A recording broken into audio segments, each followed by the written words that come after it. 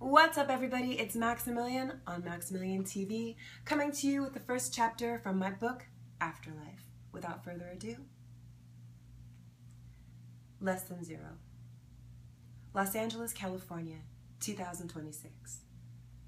The City of Angels is an ironic nickname for a town with a reputation for being full to the brim with liars, fakes, and assholes. Every year, thousands of people from all over the world immigrate to Los Angeles.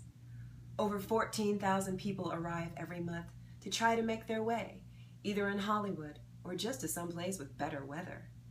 Immigrants to Los Angeles give up their proximity to family, and in some cases, spouses, children, and lifelong friends, to pursue their dream of fame, wealth, or just a fucking job that pays decent money. They sacrifice a lot just to get there. Some of them find their way. Others get distracted in the den of life as a waiter at BOA and entirely forget that they came to Los Angeles to pursue an artistic career. And it's these people who are the assholes.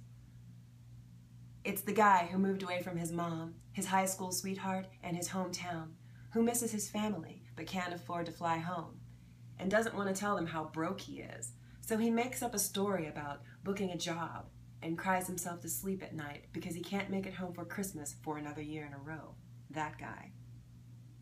The 20-something singer who makes the cut all the way to producers every time she auditions, but in the final round consistently gets passed over because instead of working with the voice coach during the daytime, hustling for a good agent, and hitting all the musical theater and award show auditions like she swore she would when her parents took out a second mortgage on their home to get their little girl to Hollywood, she picks up extra shifts at her hostessing job to make her rent.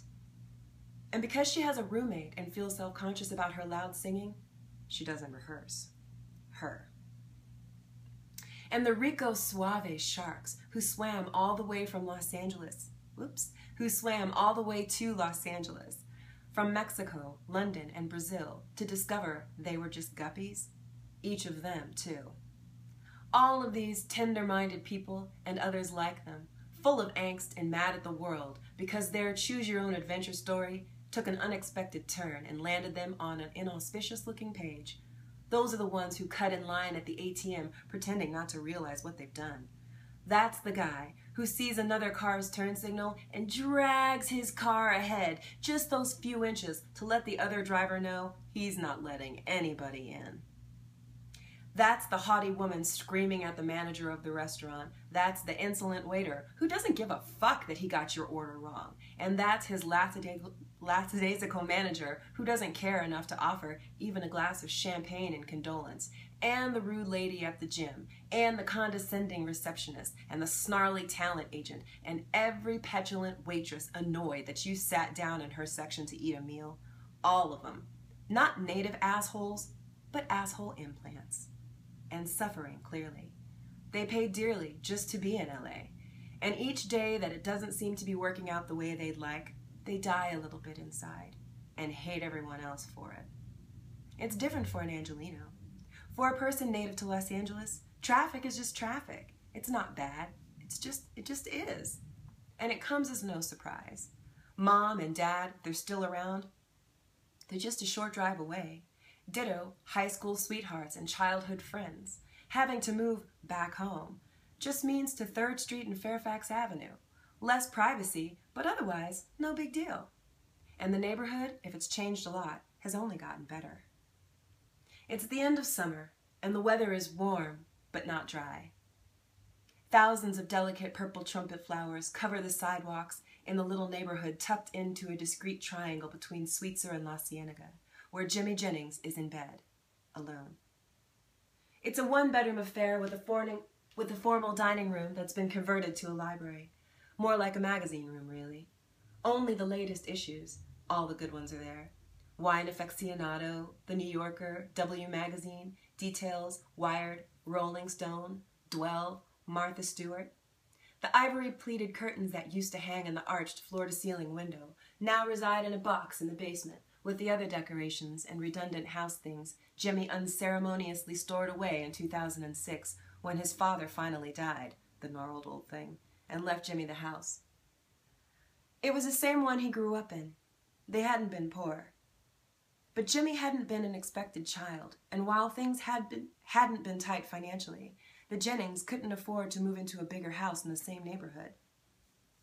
And they didn't want to move into a less affluent area. So, when Jimmy turned 6, his mother and his father together helped him make his bedroom in the basement. When Jimmy moved away, Mr. and Mrs. Jennings left everything in situ, which is how Jimmy found it when he returned to stake his claim. Initially, he put the house on the market, but after a very short time, he decided that it wasn't a seller's market after all, and moved into the house himself.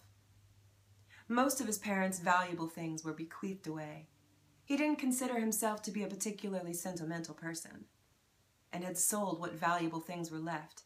But there were a few odds and ends, nostalgic artifacts that could be valuable later, and other things which he hadn't a use for right then, but that he might want later.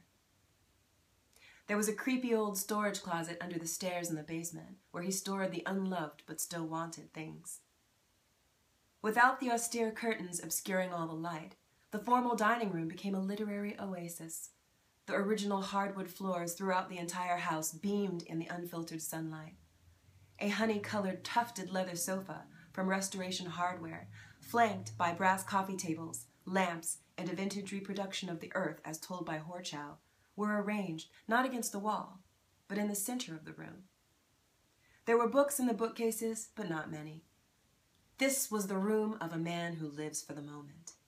Unfortunately, Jimmy Jennings was a man whose moment had passed. The end of the first chapter. I hope you enjoyed it. Check out my book, Afterlife, on Amazon.com. You can read the first few chapters for free. It's on sale now. It's $4.99, so support your girl. Buy my book. And whether you buy the book or not, you can count on me to read you all the chapters in this book. I will try to do all the voices and make it entertaining for you. Thank you for watching. Please like this video. Please share it. Please subscribe.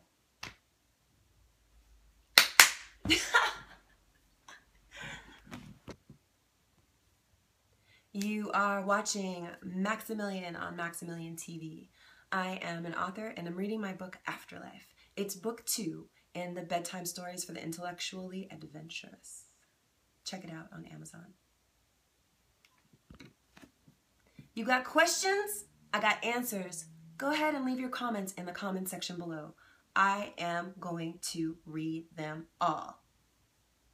If you have questions about writing, you can ask me that. If you have questions about the story, you can ask me that. Ask me whatever you like, and I'll answer the good ones. So, thank you for watching my channel. Please like, share, comment, and subscribe, and I will see you soon.